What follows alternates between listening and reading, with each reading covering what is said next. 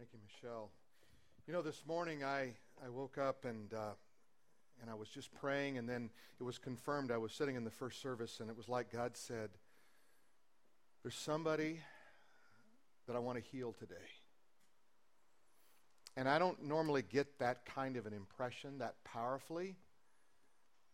And I was talking to Pastor Nate earlier, and he said, you know, it's funny, I was in my study time this morning before service, and I felt the same thing. And this might come as a shock, what I'm getting ready to say, but Jesus never told us to pray for the sick. He told us to heal the sick. Good friends of ours, part of Influence Church, John Meredith, you've heard a bit of his story over the course of the last year and a half or so. But John was diagnosed with stage 4 cancer. And the doctors did not give him a lot of hope. Young man, really in so many ways, 2 young children.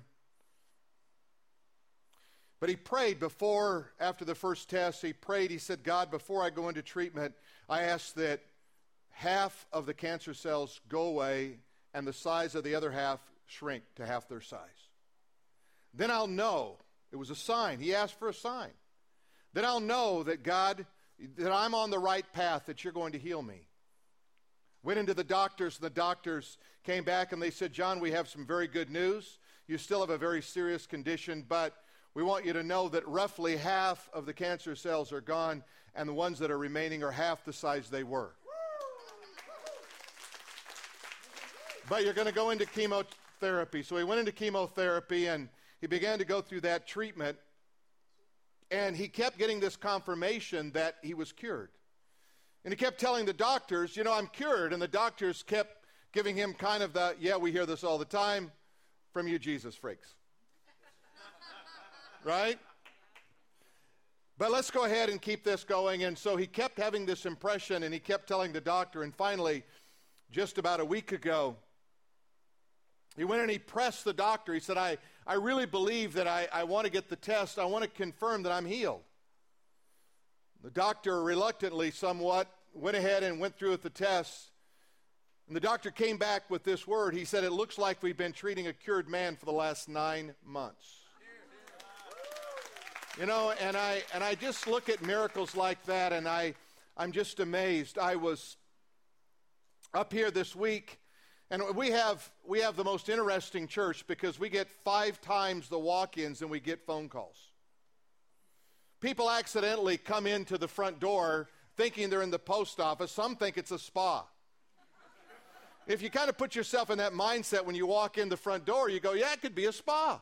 You know, if you just put a little whale music going in the background and little incense burning in there, you know, you go, yeah, it's a spa. And we get, you know, some of those little treatment, you know, chairs, you know, where you lean down in the mall and they just kind of rub your back, right? And I think it'd be a great evangelistic tool. We get a guy down in that position, and we bring an evangelist in to start talking to him about Jesus while they're in that position, right? But I'm sitting there, and a man came in, and you could tell he was greatly moved of the Spirit. And he said, I just got to tell you that I was here about 3 or 4 weeks ago, and I asked for prayer for my son.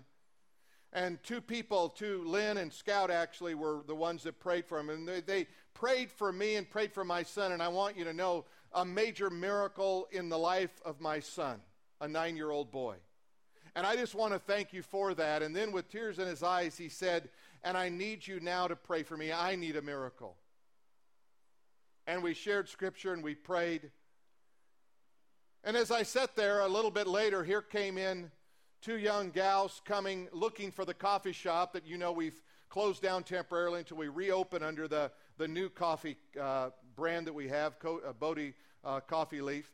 And they came in because they found it on Yelp, and the report on Yelp was really good for our coffee shop, so they came in to get coffee.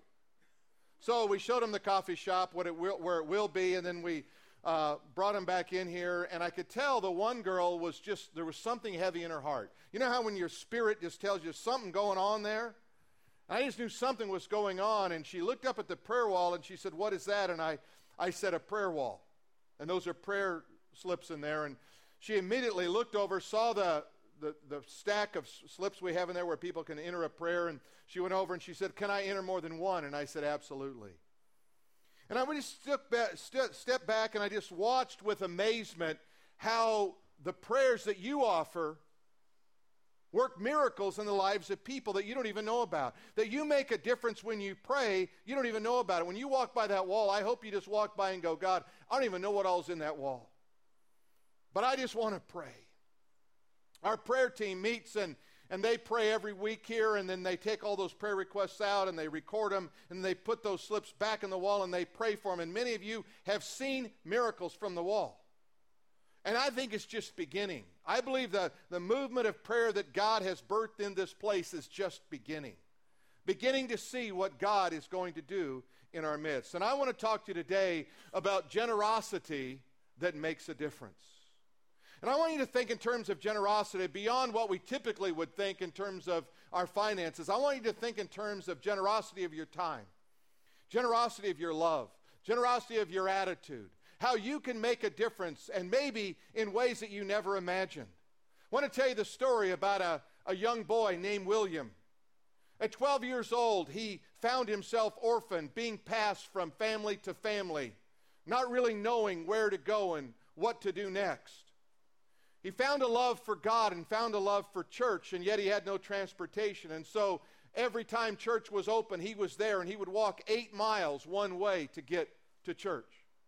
By the time he was 17, he was fully committed to his church, fully committed to Christ, was loving God with all of his heart, and yet he lived in a time and in an environment where there was great persecution and great difficulty because of his faith. He was imprisoned a short time because of his stand for Jesus Christ. He was forced, along with other members of his church, to leave that country they found, and they moved from that country to another country to try to find hope for religious liberty. And while they were there, they endured immense persecution and difficulty and poverty. And from the ages of about 17 till about 30, he found himself in poverty and difficulty, and yet always loving God, always loving Christ. At the age of 30, he married, and his wife and other members of that church decided they needed to leave that country and come to another country. And so they all fled on a ship. That ship was difficult in terms of its journey, and along the way, half of the people on that ship died, including his own wife, his new bride. They landed on new ground. His name was William Bradford. He made a difference. He didn't know the difference he would make at the time. Young William, as he was known by many, had left England. He then had fled to Holland, and then Holland he fled to America. He landed in Plymouth Bay on December 20th, 1620. There the ship was known as the Mayflower, and he was one of the original drafters of and signers of the Mayflower Compact, which is one of the most significant foundational framework pieces of document of American and civic history that we have today. William lived a generous life. He couldn't have anticipated what we would encounter today in our day when the right for religious freedom is so at stake. He could not imagine the difficulty with radical movements of religion that would come and try to crush the very heart and the very spirit of freedom that we have here in America. He would not imagine what we see today, and yet he was there, made a difference for you and I. And the liberties that he established are liberties that we must also build on and hold dear to, because really what's at stake here is not the lack of persecution. What's at stake here is the souls of men and women with the spread of the eternal gospel of Jesus Christ. And it is incumbent upon us to do that. You know, as I've lived my life, I've kind of started to look and put together, what is it that makes a difference? And who are the people? What are the characteristics of people that make a difference in our world? And I want to give you some of these today. Here's the first one. People who make a difference, they do something every day. Not just once in a while. Every day they're thinking, how can I make a difference?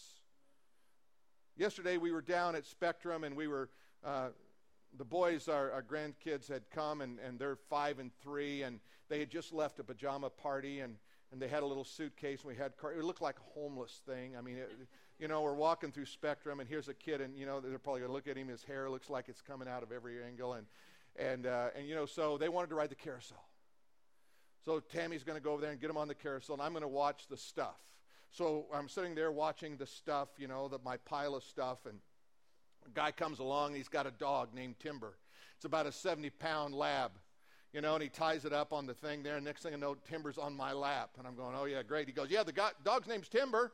I go, oh, yeah, great, and so I'm standing there, and I'm trying to take pictures and petting Timber, and people are coming like, oh, can I pet your dog? I said, yeah, go ahead, and just go ahead and enjoy the dog, Does he bite? I said, I don't know. I said, how long have you had him? About 4 minutes. I mean, you're kind of going through this whole thing about Timber, and people come along and go, can I hug your dog, and will he bite? And I'm just I'm going over and over and over, and I'm just having fun with people. People saying, how long have you had, and they keep asking me the same questions over again, and I'm sitting there just answering them, smiling, and I realized I was making a difference in their life. All I was doing was helping them to enjoy a rental dog. And I really realized, that's the best kind of dog to have, right? It's just like, no, he's not my dog. If he bites you, yeah, that's the guy's on the carousel with his 5-year-old. That's the guy. The best dog. But I was making a difference. Sometimes you don't have to do a lot to make a difference in somebody's life. Sometimes it's just a smile.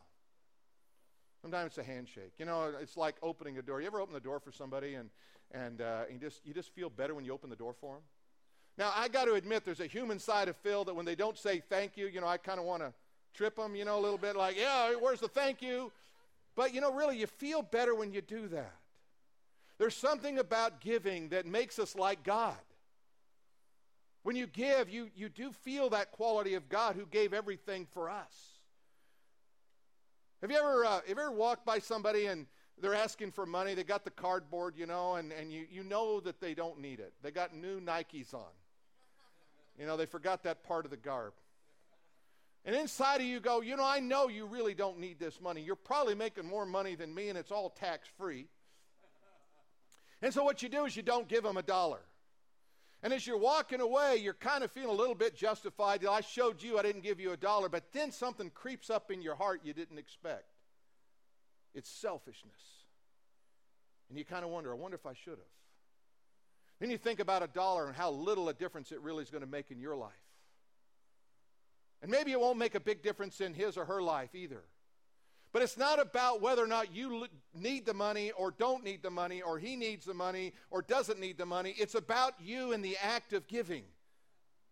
You need to do that because it's what makes us something more like God. That releasing makes us like God when we do that. I've also found that people who make a difference, they build up people, they build up a cause, or they build up an organization. They look at people and they say, how can I build you up, instead of how can I criticize you? How can I make that organization or that company or that church or whatever, that school or whatever, they say, how can I make that a better place for you? They're always looking, they're builders, and building's tough stuff. Criticize easy. I was at a restaurant the other day and there was a football game on, and there was like 5 guys who were all at least 100 pounds overweight. They were having the best time of their life. I mean, they were enjoying it. They're putting down fries and hamburgers. Nobody was counting calories. It was awesome, And they're watching, and here goes the pass. The guy's going over to catch the pass. He misses it. And what is the one guy with the big hamburger in his hand? I could have caught that. And you're laughing, going, no, you couldn't. You couldn't run down the field, dude. Are you kidding me? You could have caught that pass. But there's something about, I see it from that angle. Look at what I can do. There's something inside of us that says, I can do that. There's something in us that doesn't know about building. What does it take to really build? Our first house was the ugliest house on the block. It was painted a gray poupon yellow. And I'm not kidding. And it was peeling, and it was bad. And the front porch, it was all crumbly and breaking down. And I decided I'm going to tear it off, and I'm going to put a brick one on there. Never laid a brick in my life. Went out and bought a book. This can't be hard. I've watched guys do this. Get a little cement and mix it up, put it on there. You got it all ready to go, right? I don't know how long it took me. It took me like forever. I had to take the steps off. I had one that was high, one that was low. I mean, it was a mess there for a little while, right? And I finally got it. It looked really good. All the steps were the same distance, and it had to get a little bit taller than I thought it would, but it was good, right? So I got it done, and then I put the rail up, and I'm all proud. And the best part of a job like that is you get a lawn chair, and you set it out in the yard, and you look at it. You know why? Because you built something. Then your buddy comes over. Goes, it's a little off. It got mortar joint, the angle over there. And I go, dude, I built it. What did you build? Right? Building is hard work, but when you build something, you get the satisfaction of the building. People who make a difference, they do that. I also believe that people who make a difference, they create a culture of honor. They really find ways to honor one another and love one another and respect one another. Not criticize, but honor one another and say, you know what, there's something you do that's really good. If you really just take a little bit of extra time, you can find something fantastic in everybody. Amen? You really can. You just kind of look at them and go, you know what, wow, you know what, look at that. You just always look so good. Wow, you do that so well. Man, I'm just so encouraged. You're such a great encourager. You know what that does to a person? Makes them want to do the same to somebody else. Amen? So we want to create a culture of honor. Also, I've also noticed that people that make a difference, they kind of go unnoticed and unseen. I walk in here and there's like 20 Christmas trees in here. However many there are. Somebody put them up. Somebody put lights on them. Somebody put ornaments on them. Somebody made sure they were just right. You may not know who they are, and I may not know who did every one of them. But you know what they did? They did it for you. They wanted to make a difference in your life. You come in here and feel like a spirit of Christmas. It was unnoticed. Nobody was doing it to get noticed. If they would have put their little frame with their picture on the top of the tree. They didn't do it for that reason. They did it for you. They want you to have a good experience in life and in your church. People who make a difference typically underestimate their contribution they make. They'll simply say, well, yeah, it was not a big deal. I just put up a tree. Hey, when my wife says it's time to put up the tree, it's like I'm having a fit. You know what I'm talking about, guys? And, my tree is like in 5 parts. I just stick one in, the next one, the light's already in there, I plug in it. It's ready to go. It's like Christmas in a box. And I whine about it. Oh, really? Is it time to put up the tree already? And then we get it all up, and then you know what I do? Couldn't wait. Cruz and Crosby, they're coming in, and I go, hey, come see the tree. You know why? Because I built it. Their eyes get big. I made a difference in their life. Something a little something. Sorry, John, I didn't see you right there. John, raise your hand. Right here, I just talked about. John, who's got the good report from the doctor. Did I say it right? Amen.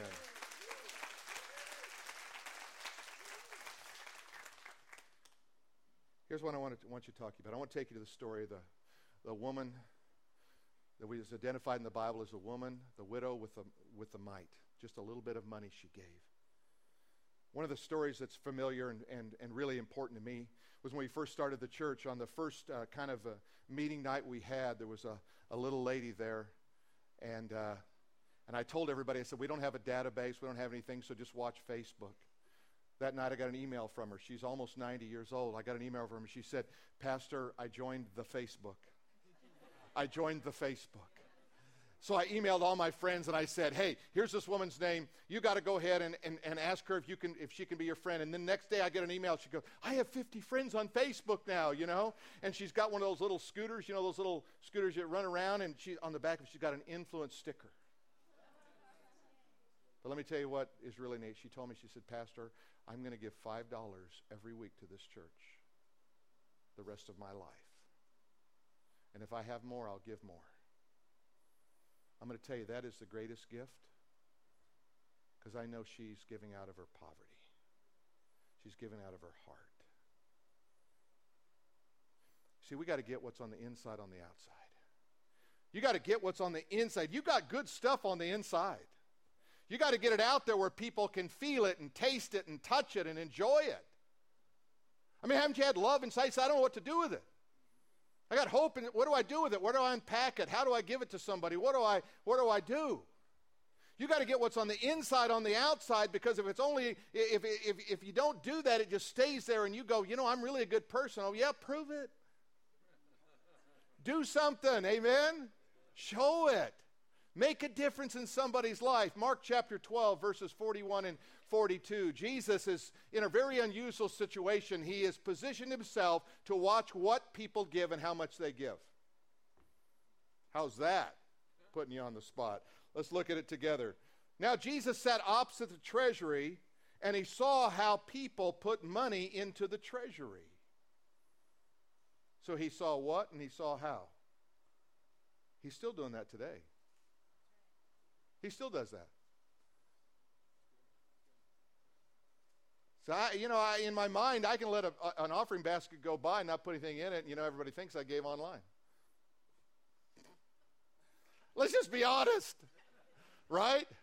Or you wad up a one and get it really looking thick and put it in there and go, yeah. But it's not about how you look. It's not about how you look. It's about who's watching. Who's watching? And it says, and many who were rich put in much. And then the one poor widow came and she threw in 2 mites, which makes up a quadrant, which is about $2. You see, the danger is when we get the outside gets on the inside. That's the danger. When this world begins to influence you and gets on the inside of you and it corrupts you and it makes you selfish and it makes you stingy and it makes you mean and it makes you critical, when that outside stuff gets on the inside, that's when it really gets danger. Like forgiveness. If we don't forgive others, we're only hurting ourselves and not them. Unforgiveness is like drinking poison and expecting somebody else to die. When you don't forgive someone, you're not hurting them. You're not punishing them. You're not torturing them. They don't care. But you're hurting you. I heard about a man who fell into a pit, and everyone had an opinion. Have you ever been in that situation? Pharisee came along and said, you deserve to be in the pit. Catholic came along and said, you need to suffer while you're in the pit. Baptist said, if you'd have been saved, you never would have fallen in the pit. Charismatic came along and said, just confess I'm not in the pit. The mathematician came along and said, let me calculate how you fell in the pit. The IRS agent said, have you paid taxes on that pit? The optimist said, things could be worse. The pessimist says, things will get worse. Everyone has an opinion. If you try to keep every person happy, the one person that will not be happy will be you. Have you ever noticed that? You work really hard to make somebody happy or make a group of people happy, and then they go, nobody likes you. What happened? And you don't even like you. Then you say, no wonder they don't like me. I don't like me. Because you've been trying to make everybody happy. What you have to do is just fall in love with God. Foster a deep relationship with Jesus. That's the beginning of all happiness, is it not? If I know that if I've got a good, strong relationship with Him and I know He loves me, now I can face life. But apart from that, I'm going, well, they kind of like me, they don't like me, and I'm doing well, I'm not doing well, or whatever. I love what T.D. Jakes said. He said, agendas are endless, and enemies are everywhere, and the allies are often apathetic. Fan clubs and fight clubs meet on the same corner. The difference between a friend and a foe can be as subtle as the distinction between identical twins. That is to say, you scarcely can tell them apart. You see, we have to pay attention to what nourishes us. What nourishes you? How do you get close to God? For some of you, it's singing songs. Some of you, it's praying. Some of you, in the Word. Some of you, being around other people who can encourage you. What is it nourishes you and says, you need solitude? Do you need activity? Do you need service? You need to put your hands to something and do something. But we have to figure out what nourishes you, because you are responsible to be close to Him. Take it a little bit further. Inspire people and move past the cynics. You ever inspired people? A few weeks ago, I was down at the coffee shop, Bodie Coffee Leaf, and it's opening in January here, and we're making progress on that. And I was down there, and I told a story a couple of weeks ago about walking in there. There was a guy working behind the counter, and he was down a little bit, down in the dumps. And I said, how you doing? He goes, all right, I guess. How'd you like that to be your testimony? All right, I guess. Young guy, he's in his 20s, looked like he was alive, had a pulse. I said, hey, you look like you're alive, you look like you're doing pretty good. Yeah, I'm alive. How you like your job? Yeah, I like my job. Are they paying you? Get a check every 2 weeks or whatever? Yeah, they're paying me a check. I said, so you're alive, you're a young guy, and you're getting a paycheck. That sounds like pretty good stuff. And he goes, well, yeah, I guess it is. I guess it's better than I thought it was. Reached in my pocket. I gave him a card that said, "Expect a miracle." It's one of our prayer wall cards. I gave it to him. I said, "Hey, take this. You need to expect a miracle every day in your life." Last week I went back. He was working the counter when I showed up. I said, "Hey, how you doing?" He goes, "That card changed my life." Are you kidding me? All I had to do was give a guy a card? Expect a miracle card? That's all I had to do. He didn't ask me to wash his car. He didn't ask me for a donation. I just had to give him a card that said, "Expect a miracle." And he said it changed my life. Do you know my life got changed like that? When I was going out of classroom in my senior year in high school, a girl gave me a card that says, "Smile, God loves you." She didn't tell me how to get saved. She didn't tell me anything. I put it in my pocket. I kept it for years and years and years. I wish I still had it. It was one of the things that brought me to faith in Jesus Christ, and all it said was, "Smile, God loves you." What if you grabbed some of those cards, "Expect a miracle," and all you did was said, "Hey, my pastor told me I need to get rid of these." Seriously. If you want a bad delivery that'll work, go, "My pastor told me to get rid of these, and I'm not going to feel good or without guilt till I get rid of at least 5 of them this week. Would you just take one and help me out?" I had a friend that used to take gospel tracts. He went in the public bathrooms. He'd unroll the rolls of toilet paper and roll the tracts up inside the toilet paper. You pull the roll, and there's 3 books in the Bible, 1 John, 2 John, 3 John. He said he called that 4th John. Hey, get creative, right? Make a difference in somebody's life. Do something, right?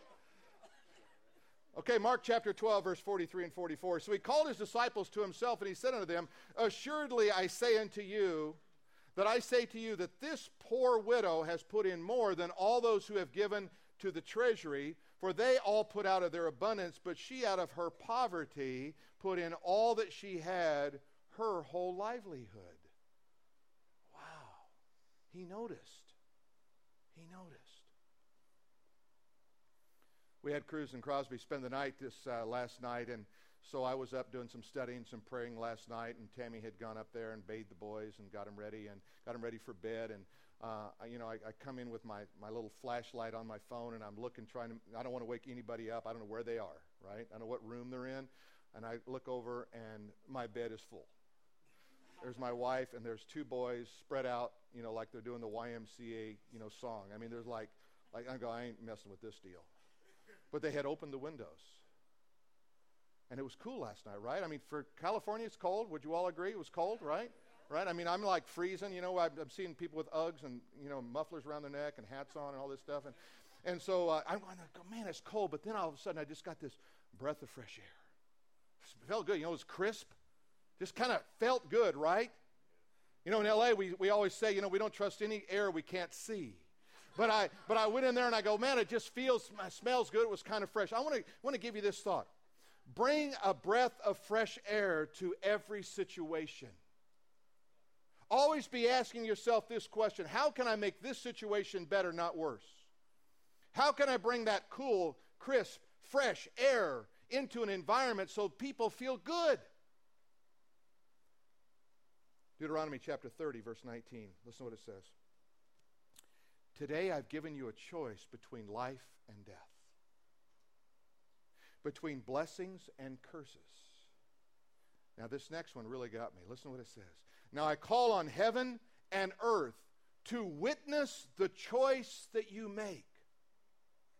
Think about that. He says heaven is watching like on a witness stand to see the choice you're going to make. Are you going to make a choice of life? You're going to make a choice of death. God says, I call on heaven. All of heaven, watch. Watch the choices people make. Are they speaking life? Or are they speaking death? Oh, that you would choose life.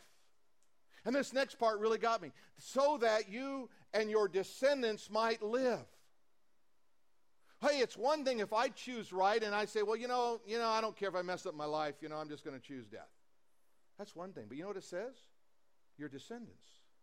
You mean to tell me the choices I make in terms of whether I speak life or death, they have a direct bearing on my children and my children's children? That's exactly what it says. And in the process, God is saying, I'm watching from heaven, and all of heaven is going to give witness to what you say. And you know what? It's a lot easier to say something good than say something bad. Have you ever noticed that? But if you ever get on a bad conversation, you ever notice how that keeps going? You ever been to a restaurant and get on a bad food conversation? Oh, yeah, that's nothing. Or then they get on some surgery, and everybody's got a surgery. Scar. Oh, yeah, let me show you my scar. I mean, it's just like, no, change the course.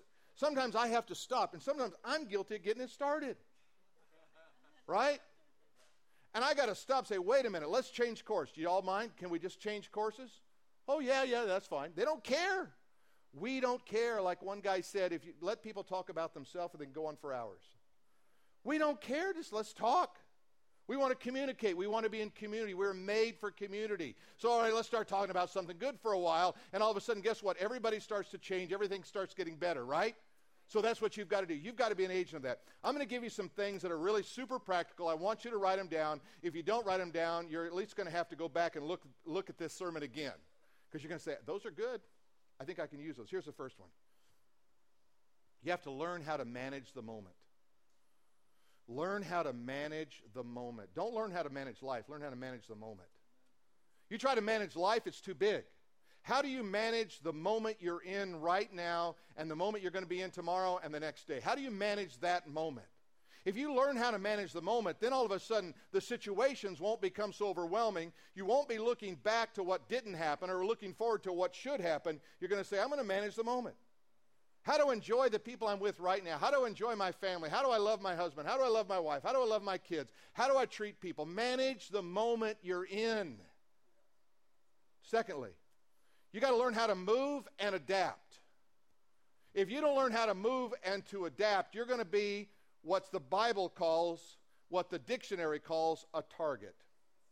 That's what a target is. It doesn't move and it doesn't adapt. You just stand there, let's shoot another arrow at that target. Move and adapt. How do I move in a situation? I just read something in Forbes magazine.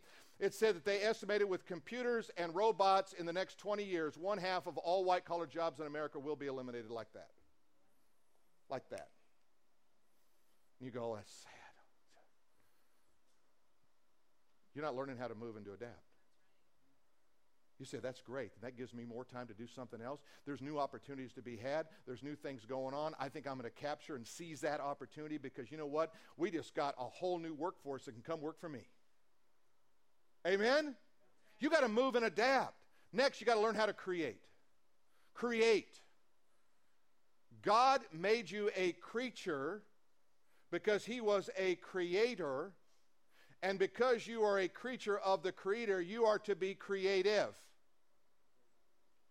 You don't need more time or more money. You just need to pull from what you have on the inside and start to create something. And that's what makes us unique.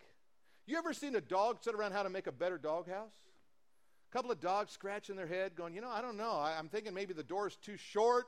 Got to get a little wider here, No heat in this thing. Are you kidding me? They're relying on fur. It's cold out there. Dogs don't do that. You know why? Because they're not creative. That's not how they were designed. They were created with instinct, not creativity. There's a difference. You have creativity, rationality, you have a mind, you have all these things. You learn how to put those things in place, and guess what? You're going to go anywhere you want to go. Last, forge ahead without fear. Forge ahead without fear. Sometimes when you forge ahead, you are afraid. But forge ahead anyway. When I was in college, my friend said, let's go rappelling. That's, for those of you who don't know, you tie a rope on something and then you go down the hill, go down the rock. I said, well, when you're young, you have no fear that you will admit. Got it? You have fear, you just don't admit it. I said, I'm in. My other roommate said, I'm in. And the guy says, okay, good, I'll borrow the equipment when we get there. And so that's good. We'll get some equipment. We get out there. Jerry had done this once in his life. He was our expert. We're going to tie, there's no trees. We're going to tie off the back of the bumper of a little Datsun pickup truck. Weighed about 2,000 pounds, right? I weigh about 200 and none of your business. And so we're going to tie off this rope. I'm going to go down this thing 300 feet straight down. Never done it before. And when I get done, I will be an expert like Jerry. I can take now my own team because I've done it once. You know what? I am so glad I did it and so glad I've never done it again. But you know what I did? I forged ahead with in the middle of it. I didn't let fear stop me from forging ahead. There's some things that right now scare you a little bit because it's a big risk. It's called faith. There's some things you go, I don't know how it's going to turn out. You don't have to. If you love Jesus and fall in love with him, it'll take care of itself. Determined to be a giver. Determined to be a giver and not a hoarder in life. Determined you're going to be a giver. You're going to give yourself to the things of the kingdom. You're going to give yourself to your family. You're going to give yourself to your friends. Let me take you to another scripture. Psalm 112 and verse 9, it says, they share freely and give generously to those in need. Their good deeds will be remembered forever. Do you mean when I go down to Target and I spend $15 on a toy for somebody I don't know, and I put it in that box, that God's going to remember that forever? That's exactly what it says.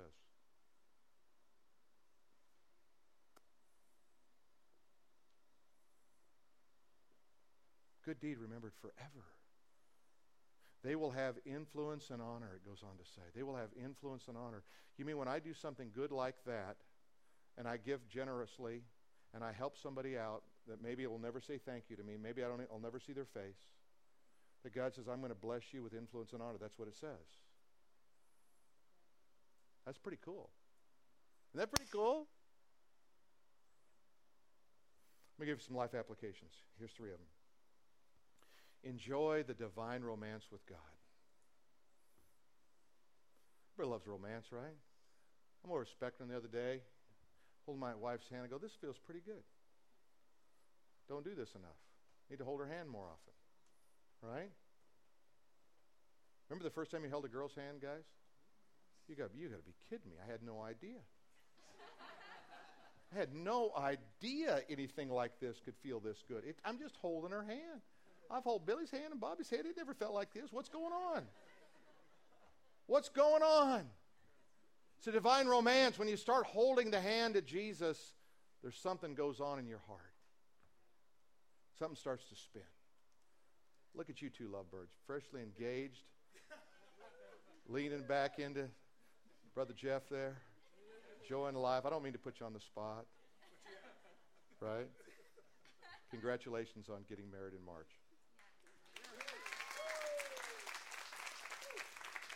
Bring life to every situation. How do I bring life to that situation? Create a culture of honor. Create a culture. Create. You get to create honor in a culture. Wow, that's pretty cool.